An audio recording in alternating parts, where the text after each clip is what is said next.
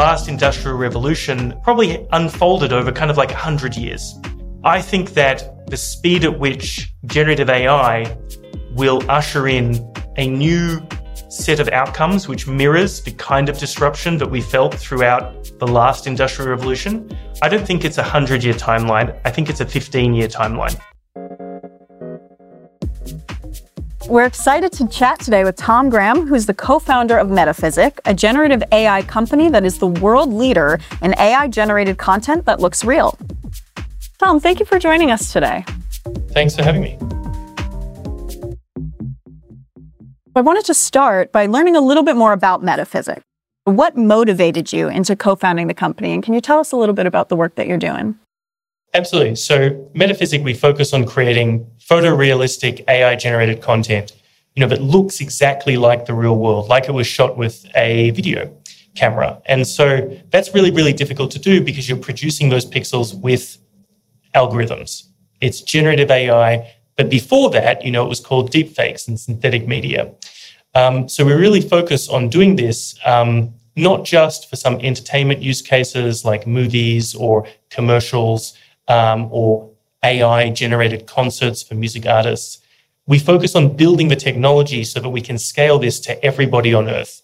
Because ultimately, 10 years from now, or even closer, I believe that more than 90% of all of the content that everybody on Earth looks at on their telephones will be AI-generated pixels. And this will be generative AI.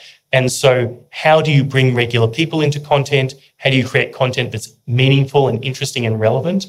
And how do you make it so that it looks realistic and it doesn't look kind of like a meme cartoon? That's all of the work that we do on the research, technology, development side. On top of that, we also make some of the world's most interesting AI-generated content. That's so cool. And I guess I'm so curious on your view of the relationship between humanity and technology. Yeah, so some really interesting things begin to happen if you can use technology to create a version of reality that happens on a screen that is indistinguishable from reality that happens out there in the world. So, we live our lives and we live in reality, and we can capture that reality with a camera. Right? And we know that we're looking at a video and we think that it's an accurate representation of what happened in the real world. So, what happened in that video is reality. But now we can create stuff that looks like a video, that looks perfectly real, but that never happened in reality. And so, we can do VFX and put things in movies, but there's a high barrier to entry. It never looks necessarily realistic. There's a lot of uncanny valley. But today with generative AI technologies, exactly what we build, you can increasingly create a version of reality that never happened. And it lives as reality in people's minds because it's so immersive and it looks exactly like the real world. So with that comes a lot of responsibility. And that's why at Metaphysic, we are technologists, we are creators, but we also laser focused on the ethics of how to move this technology into society in a way that, first and foremost, puts individuals at the center of a technology, puts real people at the center of a technology, but also empowers those people to control the means of production and the final outcomes of content generated with AI that features real people, so your real voice, your face, your biometric data, but might also feature your private spaces, your house, your private experiences, events in your life. I think in the future, companies are going to use us and the events from our lives and our family and our houses to create content and feed it back to us. How do we have individuals at the very, very center of controlling and consenting to exactly how that happens? I think that's a really important question. Absolutely. I mean, everything you're describing right now is just giving very much Joan is Awful from Black Mirror. And we'll get into the sort of ownership of this in a little bit. But I wanted to talk briefly just on how you're training these AI models. So if you could help us just understand the relationship between data and output for generative AI. I think that one thing that's come out of the first generative AI revolution is that this set of ideas around, well, we take a huge amount of data, we train it into a giant algorithm, and that algorithm can now create content like a stable diffusion algorithm or an LLM, but we don't really know what it's going to output. So it's a cat in a hat, but we don't know what the cat looks like. Or maybe ChatGPT hallucinates 30% of the time and just kind of makes things up which aren't real. If you're trying to create a perfect version of a human, like an actor that we're all familiar with, you have to get it perfectly right. Even like 1/10 of a degree, 1/10 of a percent off, and it's going to look uncanny. It's going to freak people out. It's not going to look real. But we're talking about, some of these generative AI algorithms producing content that's like 30% hallucination rate. So obviously we need to do something different if we want to create kind of a realistic version of things for people. And what that means is that there is a tremendous amount of work that has to be done in the data set that you put into the algorithms. The algorithms are really important, but increasingly the data that goes in to make the content come out the other side to look realistic, the data set has to be very, very, very precise, and a lot of work has to go into that. But that's a totally different way of thinking than just let's put 5 billion images, we don't even know what are in those images, right, into the Stable Diffusion engine. Turns out 1 in 10,000 is child pornography in that data set, right? And so we don't even know what's in there, and then we just get something out. To recreate somebody's face, in the case of a famous actor, first it's important that that actor owns and controls the data used. But then you might have to do a specialist scan in a studio to create the large specific data set, which becomes the basis for your refined data set that's precision designed for that algorithm that you feed into the algorithm to get out the good quality, realistic looking content.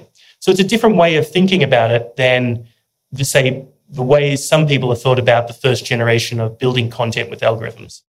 That's so fascinating. And I guess then leading into that, how do you approach then training these AI models in your work at Metaphysic, especially given the ongoing conversation around intellectual property and how it relates to training these algorithms? Do you think that we're going to start to see more rigorous standards for what AI models can be trained with? Like that, the idea of using child pornography at all in training these models is horrifying. So I'm sure that there's already being work done to combat that. But just how are you approaching it in your work? Yeah, so I think that there are some normative stances that we can all settle upon. I think that if you're going to create a photorealistic version of somebody doing and saying something that they never did in the real world, then you need their consent to do that. I don't think that there is a fair use or a public utility kind of rationale to be able to take someone's likeness, how they sound, how they look exactly, right? Not a cartoon version, not a caricature, not a, adjusted version, a stylized version, but exactly how they look. I think that you shouldn't ever really be able to do that without consent. But that is very, very different than ways in which people think about building products on top of this technology today. But it kind of mirrors how we exist in the real world. Like if I don't want to be on camera, I just move off camera. I control my body. And that's one of the core tenets of Western liberal democracy and the societies in which we largely live, is that we have corporeal control and control over who we are in our body and what we do. So if you have a version of reality that exists in a digital space, but is indistinguishable from a real world, but suddenly you don't control your body and your actions, and people are puppet mastering you without your consent, it automatically feels weird and strange to people. Obviously, there are really important First Amendment democratic norms around speaking truth to power, political comedy, political parody, right? Where you can use someone's likeness for a fair use or good, in a way that has a positive social benefit to make fun of politicians or speak truth to power, right? But I don't think that necessarily should extend to creating a perfect version of somebody where even their parents or their children couldn't tell the difference between whether it's really them or not. There's a lot to unpack because really we've never been able to do this at scale before with technology, and that this is creating a version of reality that is not what happened in the real world. Absolutely. And there's so much power, I think, in just understanding that this is, a digital version of reality. It's separate from what we've lived in our own lives, but that doesn't make it necessarily distinguishable from that. So I guess, how do you see this technology going on to empower creators? And what's your hope for people who are using Metaphysic to create AI-generated content? Recently, we launched Metaphysic Pro, which is kind of our data platform, which we use versions of internally to manage the data assets which we use to train models. But I think that it's important for today, celebrities, sports people, people with high value IP, but then tomorrow, regular people like you and me, to own and control the data sets, the scans of our faces, the video that can be of our faces, the audio recordings of our voices that can be used to create a perfect version of us. Because if you have a high quality studio scan done of you, say you're an actor for a movie, that scan, the content of it, might be sent to a VFX shop and then to somebody else. And then one of those things gets bought. And then that scan is just floating around out there. But in the future of generative AI, you only need that scan to recreate a perfect version of that person and their performance in the future. And that scan is persistent. The data in it, the images or the audio files, lasts forever. And the algorithms just get better and better and better. So I think it's really important for everybody to have a strategy to think about safeguarding the amount of data they put out into the world. And this is high quality data that's used to create generative AI algorithms, and to begin to build a portfolio of these valuable assets for people with high value IP, or even for companies which own lots of characters. The data around each one of those characters is super valuable IP, and they're not necessarily collecting it in a way that is good for generative AI in the future. But just any movement towards people caring about the data they put out into the universe so that we can be more proactive as individuals to protect ourselves in the future where other people are using that data to create versions of us, high value IP holders, celebrities, or regular people both. Everybody should be just a little bit more conscious and increasingly aware of what can happen in the future. Absolutely. And I'm glad that you brought up Metaphysic Pro, because I was about to. And for our audience, just to be aware that this is a new tool that allows performers to create their own photorealistic AI likeness and voice model, and then personally register the copyright of that image with the U.S. Copyright Office. So a few questions here on that. I guess, really, can you speak to the importance of owning your own IP in this space? And on a personal level, you were the first person to submit your own copyright registration for your own AI likeness with the U.S. Copyright Office. So I'd love to hear you talk about your process there. Yes, absolutely. So Metaphysic Pro has kind of two elements. The most important one is that it can help people or IP holders build a valuable portfolio of these data assets and coordinate and structure how they are licensed to people and how they move around the world. That's the first layer of kind of protection and the most important strategy for people to have. A second layer is, beyond future-proofing future performance and building up that set of assets, how can you help protect your likeness or the AI version of your likeness? So one thing that we've been working on that side is, are there a set of property rights that you can get in the AI version of yourself? Your AI character just happens to look exactly like you, exactly like real life. And to that end, we kind of developed a process where we can help people quickly create a photorealistic AI character of themselves or their voice, an AI version of their voice. And the idea is that if you can own and then register the copyright in the AI character of yourself, if somebody else creates an unauthorized deepfake that looks exactly like you and posts it online, can you say to the platform that hosts that content, hey, this unauthorized deepfake is infringing my IP and infringing my copyright, thus I'm going to use a conventional takedown method to try to get that deepfake taken down from platforms. That's the goal. But it is a form of legal activism because we're really pushing the boundaries of what's possible in terms of conventional legal frameworks in the face of rapidly developing and emergent technology. 3 months ago or so, I created the AI version of myself. We filed a registration of that with the US Copyright Office in my name, me personally. So I own the copyright already because I created the thing. And then I want to register it. And I want to register it because I want access to 24-hour takedowns, which is the real teeth of getting something taken down from the internet. Your copyright needs to be registered. And so we are waiting to hear back from the US Copyright Office. In the past, the US Copyright Office has suggested that you can't copyright the output of generative AI models. But when you really look into what they're saying, is that if you put a whole bunch of data into an AI model and you don't know what the outcome is going to look like, then if you prompt that with create me an image of a cat in a hat, you don't really know what type of hat and you don't know what type of cat. So you don't have sufficient control or authorship over that actual image for you, the person doing the prompting, to get copyright over that image. So we designed this process in response to some of those circulars, basically to ensure that there is significant human effort, control, and authorship injected in all of the elements of how you create an AI version of yourself that is photorealistic. So from how you create the data, gather the data, refine the data, train the model, look at the outcome, how that outcome is auto-comped into the background of a video to make the AI version of yourself in a video.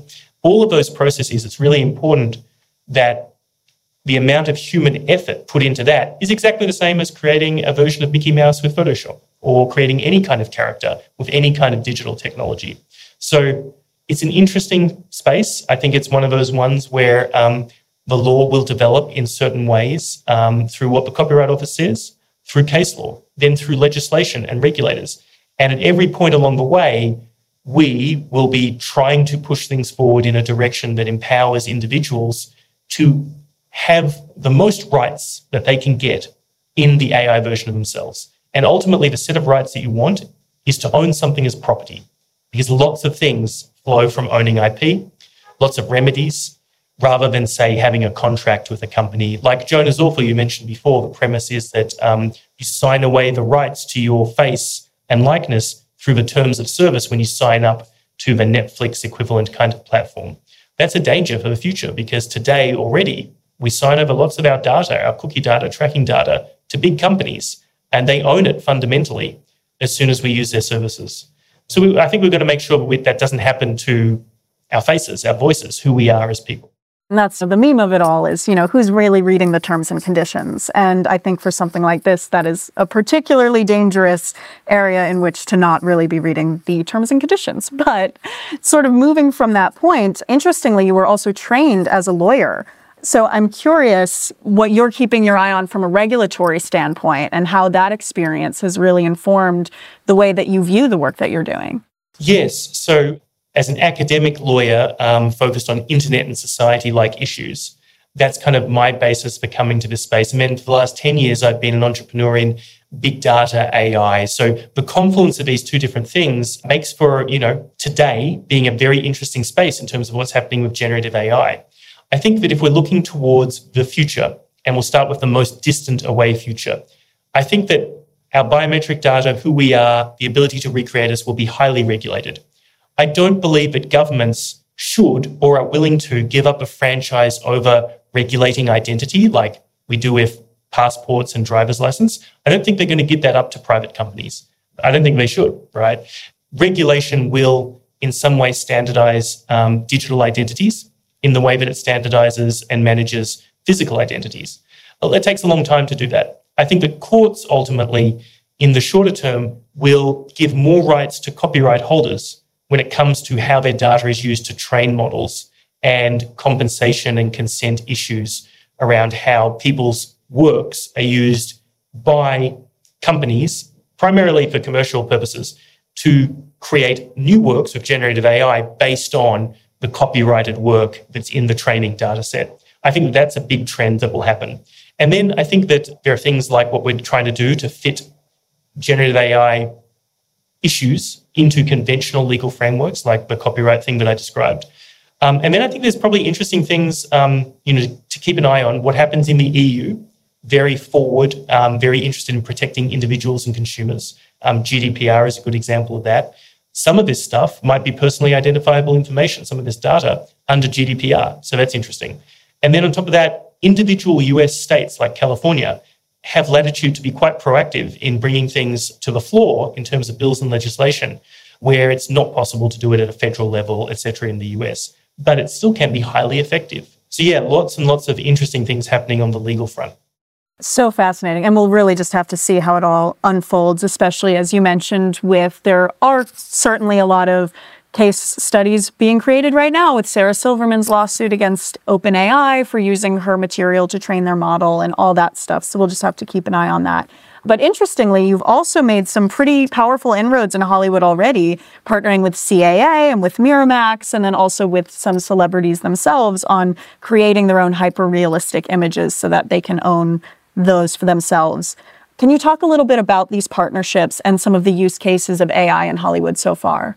Yeah, so I think that, say, from a Metaphysic Pro angle, it's most important to empower the individual to fundamentally own, say, that data and manage it themselves. It can be delegated, but we definitely partner directly with the IP holders themselves. That's really, really important on that front. In terms of Hollywood projects and where a lot of this technology is being used, it's at the cutting edge of film creation, content creation. Hollywood films have large budgets for VFX, so it comes out of that world where generative AI models can be a way of creating more realistic or more natural-like performance, where sometimes CGI and VFX is a little bit uncanny and strange. So there are applications there. What we focus on particularly is enhancing performers' actual performance.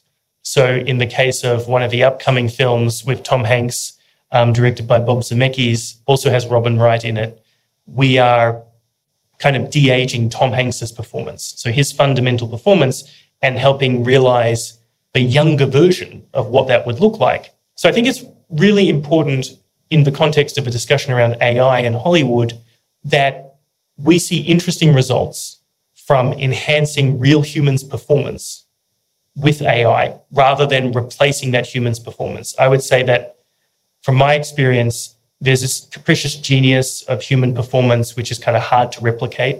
And we're a long way away from having a fully generative AI body, performance, face, voice, everything. But changing the face or changing the voice on top of somebody's existing performance is something that the models are really particularly good at today. You see amazing performances from real actors, from humans, and you see them interact with each other and the performance changes as people are on set together and it develops. I have not seen behaviors like that as an output from generative AI. I haven't seen that really genuinely interesting performance come out of generative AI. But we're talking now, obviously, about the very high end of amazing performers in Hollywood.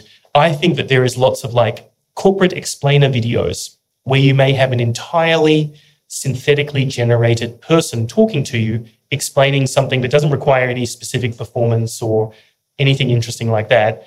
There's probably a large role for AI in doing those types of things in the future. I'm not as concerned in the short or medium term about the ability to recreate, that genius of human performance. How do you view a symbiotic relationship moving forward in the decades to come between creatives and AI technology? And how do you view the role of metaphysic in helping to build that future?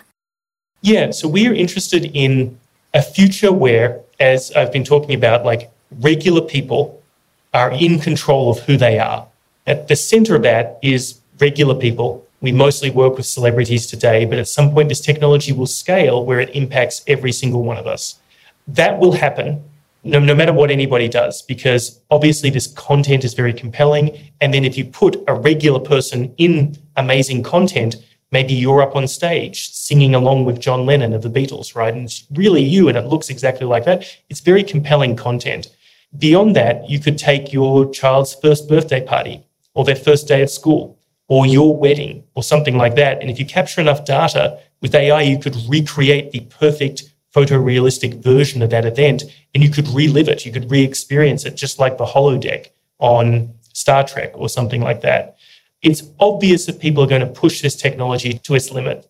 So we care about building the technologies and doing the public outreach, creating the examples and the demonstrations so that people care more and more about their data, because you need the real world data to train the models. And if you own that fundamentally and you care about it, maybe you're less likely to give it away or sign away your rights to it. So really all the technologies that we build are focused on trying to realize that future. It also happens to perfectly align with people who own intellectual property today. An actor, they own their face and their performance and their voice. Someone like Drake had that fake song created of him. but he didn't have any rights to get it taken down because he doesn't own how his voice sounds. But that doesn't feel necessarily right. It's, it feels like a little bit like a legal loophole. It feels a little bit weird. So trying to build systems to empower individuals, high-value IP holder or regular person, in context of the technology moving forward regardless, and we are moving that technology forward. That's one of the core things that we do. That is, what we focus on. It's not just like entertainment or periphery stuff that is at stake here. It's kind of all human knowledge and history and what we value and what we care about as a society. Because ultimately, I think, 10 years from now, children in class, they're going to be sitting in history class in high school, in middle school, and they're going to be reading about something that happened just like we did, a paragraph that describes the Roman Empire or something like that, Julius Caesar. But then in that same history class, there might be, let's learn about Biden's inauguration as president. And there's enough footage of that from all different angles to use that data in an AI model to recreate a perfect version of that, where the students can immerse themselves in that historical setting and they can talk to the different people and they can walk around the stage where he's giving a speech and they can be in the historical moment. That, I believe, is how people are going to learn about history and about knowledge and about all the different things. And so whoever controls the data that is used to create those experiences, whoever has that database, whatever central authority controls that, has a tremendous amount of power for how we pass on knowledge and create experiences, not just at like the public school level, but who controls the data from my wedding, from my kid's first birthday party, etc. Can they replace all of the beer bottles on the table at the wedding reception with Heineken? You could do that. It's trivial to do in the data set if you control it. But is it the version of reality? Is it actually what happened? And as a society, we care about actually what happened. We care about truth. And so that in the future, I think it's going to be crazy important. Whoever controls the data is going to have a near complete franchise over what we as humans, as humanity, believe to be true, what our history is, what we value. I think the fix is that we should have lots and lots of different versions of this data, and individuals should maybe own and control it so that they can be agents in whether it's true or not. I think one centralized version or outsourcing the custodianship of this data to a large for-profit corporation or a small number of for-profit corporations is potentially dangerous. Absolutely. Yeah. And I'd love to hear your words, your message for creatives and general people who are worried about the impact of AI. Something that really scares me, not about generative AI for entertainment, but about, say, the AI movement, this set of technologies for the entire society, right, is that the last industrial revolution that moved across the Western world and then to the rest of the world basically probably unfolded over kind of like 100 years. We went from living in small villages to working in factories, in large towns, in kind of Dickensian London, to more modern versions of industrialized nations, knowledge economies today. But it took a long time. I think that the speed at which generative AI will usher in a new set of outcomes which mirrors the kind of disruption that we felt throughout the last industrial revolution, I don't think it's a 100-year timeline. I think it's a 15-year timeline.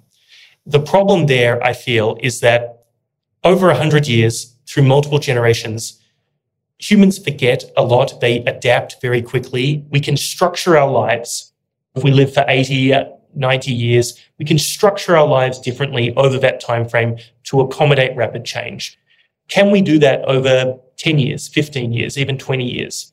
It's not clear. So I think that there are going to be large changes to all elements of the knowledge economy, other industries, all the way up and down, which will impact pretty much everybody in society. And I believe that that impact will be quite profound. I do not know what it will look like. And it will definitely be variable in different industries, in different places around the world, but it will almost certainly be quite fast. You combine that with environmental changes, other things which are impacting our economy and the way in which we produce things and live.